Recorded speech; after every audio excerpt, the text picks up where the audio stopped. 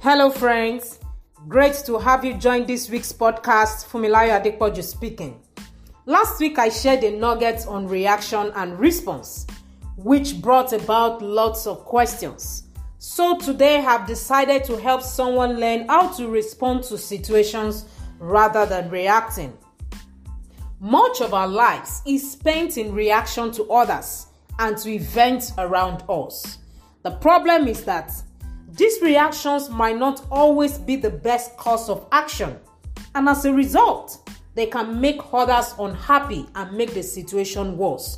But why would we want to make things worse? The truth is, we often react without thinking.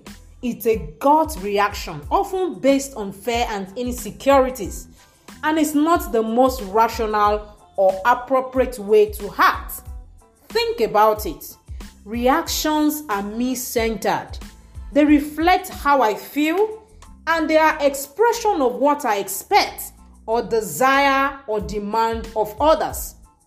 Reactions are the lightning quick words that burst forth when I am upset or angry or determined to get someone else to behave the way I want. When you react, you do and say things without thinking first, and don't consider the implications of what you do or say. You just act. Reactions are like a puppy who hasn't been trained. That untrained puppy is going to bark at every dog it sees, jump at every passing neighbor, and then he will eat your dinner as soon as he sees it. Imagine. Responding, on the other hand, is taking the situation in and deciding the best course of action based on values such as reason, compassion, respect, and what have you. Responding means observing with intensity and awareness. It means not jumping to conclusions, seeing the situation from every angle, and accepting that your opinion may not be the only one or even the best one. Unlike reactions, responses are more thoughtful. When you respond, you first explore in your mind the possible outcomes of your reply before saying a word. You may weigh the pros and cons and consider what will be best for yourself and others in the situation. Responses are more like the well-trained and well-behaved dog who comes when you call him, barks only when there's a reason to bark, and waits patiently for his threat. So, would you rather be the type of person who creates a calm and happy environment around him, like the well-behaved dog? Or the kind of a person who is like a wild cat, totally unpredictable and can cause the people around him stress, like the untrained puppy? Let's quickly take a practical example. The same situation, but different outcome. Number 1, your child breaks something, probably a plate in the kitchen.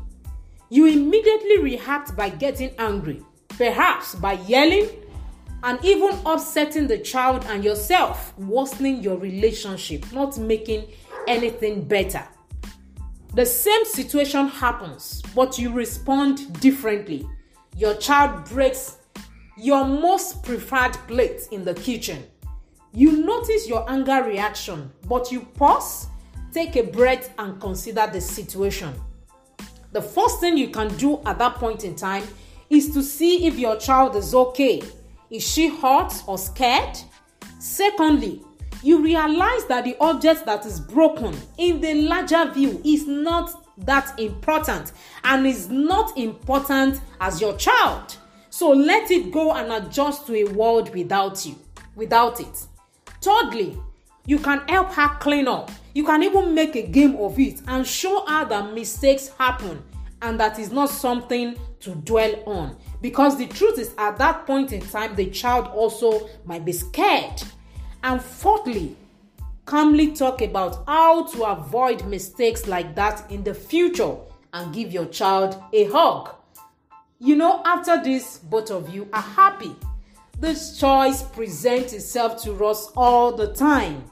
Whether it's our friend nagging us, our co-worker being rude, our spouse not being kind enough, or whatever situation it is, there will always be external events that bothers us. But if we learn to respond and not just react. We can make things better and not worse. How we handle these situations on a daily basis isn't just a matter of temperament, it's a matter of choice. And learning that you have a choice is the first step to responding instead of reacting. There is this quote I love by Epictetus. It says, "It's not what happens to you, but how you react to it that matters." When we respond, we are proactive. But when we react, we are reactive. A life of proactive responses will result in a more positive life. You use your power to show up to situations and choose happiness. Situations aren't in your control, but your subsequent response is. Now, you asked me a question. How do I react less and respond more? Now, I've come up with an acronym that I saw that can help you to react less and respond more. The acronym is called PLACE. PLACE. So I'd like to quickly take you through this. The first alphabet is P. P means pause. As soon as you notice you are triggered, you need to take a pause and take a breath. For example, let's say you get cut off on the highway. Before you start shouting and raging, in your car, as soon as you notice that energy shift, you need to take a deep breath. That is the power of pause.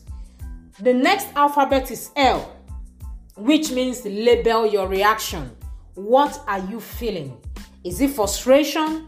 Is it insecurity? Or is it anxiety? Whatever feeling it is, label that reaction at that particular point in time. The next alphabet is A. You need to ask yourself why. What actually triggered you?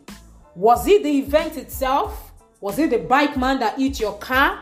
Or could it have been related to a previous judgment you had or a common trigger? This step invites you to bring awareness to your common triggers and blind spots. Often, the emotion is tied to something below the surface of the actual event. In the example I cited earlier on about being cut off on the highway, it's likely that isn't the person cutting you up that is making you hungry. It's likely that you are going to be late or don't have time to spare. When you get cut off, you go into reaction and anger mode. But when you yourself cut someone else off, it's because probably you are late to pick up the kids or late to a meeting. The truth is we've all been on both sides. So you must learn to ask yourself what triggered you. The next alphabet is C. Choose a skillful response. This is a critical step. It's where all the magic happens in the process. As you take that step back, consider what matters most in this situation. What is my goal? Is it to shout on the bike man and scream and let everybody know that he has done something wrong? What is your goal? How can I respond in a productive way? A way that will move me closer to my goal. In the example I cited earlier, the most important thing is likely to arrive at your destination safely. And the best way to respond is most likely to let it go and keep yourself collected and attentive for the drive. E is empower yourself. Empower yourself to move forward from that place of awareness so that you can invite a healthier, more ecological outcome for everyone involved. This simple process happens within trickle of seconds, but the more you master it, the more you get better at it. Let me be clear that it's not easy and it takes practice. The goal is to reduce the amount of time you are reactive and recover your centeredness more quickly. You must realize that you will go into autopilot when your work gets stressful. The faster you can acknowledge when you are triggered, the faster you'll be able to regulate your nervous system and get yourself back on track. As with anything in life, it takes practice. Learning to respond is a continual process that gets easier over time. There's a quote by Rick Hassin which says that Neurons that fight together wire together. And in this context, it means that the more you can practice being calm and non-reactive, and the more you invite responses rather than reactions, the better at it you become. There is another quote I love which says, between stimulus and response, there is a space. And in that space is our power to choose our response. In our response lies our growth and our freedom. Wow, that is profound. You know, the Bible is also very, very complete. The book of Proverbs advocates responding over reacting. In fact, the ability to do this is the mark of a wise person. Take a look at these examples. Proverbs 19:11. Good sense makes one slow to anger, and it is his glory to overlook an offense. Proverbs 11:17. A man who is kind benefits himself, but a cruel man hurts himself. Proverbs 16:32. Do you want to be a mighty warrior? It's better to be known as one who is patient and slow to anger. Do you want to conquer a city? Rule over your temper before you attempt to rule a city. Wow, wow, wow. Proverbs 18:2. A fool takes no pleasure in understanding, but only in expressing his own opinion. The conclusion of the matter is this: you have a choice. Within that split of seconds, you have a choice either to react or to respond. In stressful situations, you can either react or respond. You cannot do both simultaneously. So, which will you choose? My advice is, choose to respond rather than react. Then your relationships will become better and the world becomes a better place for you and others. Keep winning in your relationship. See you next week. God bless you.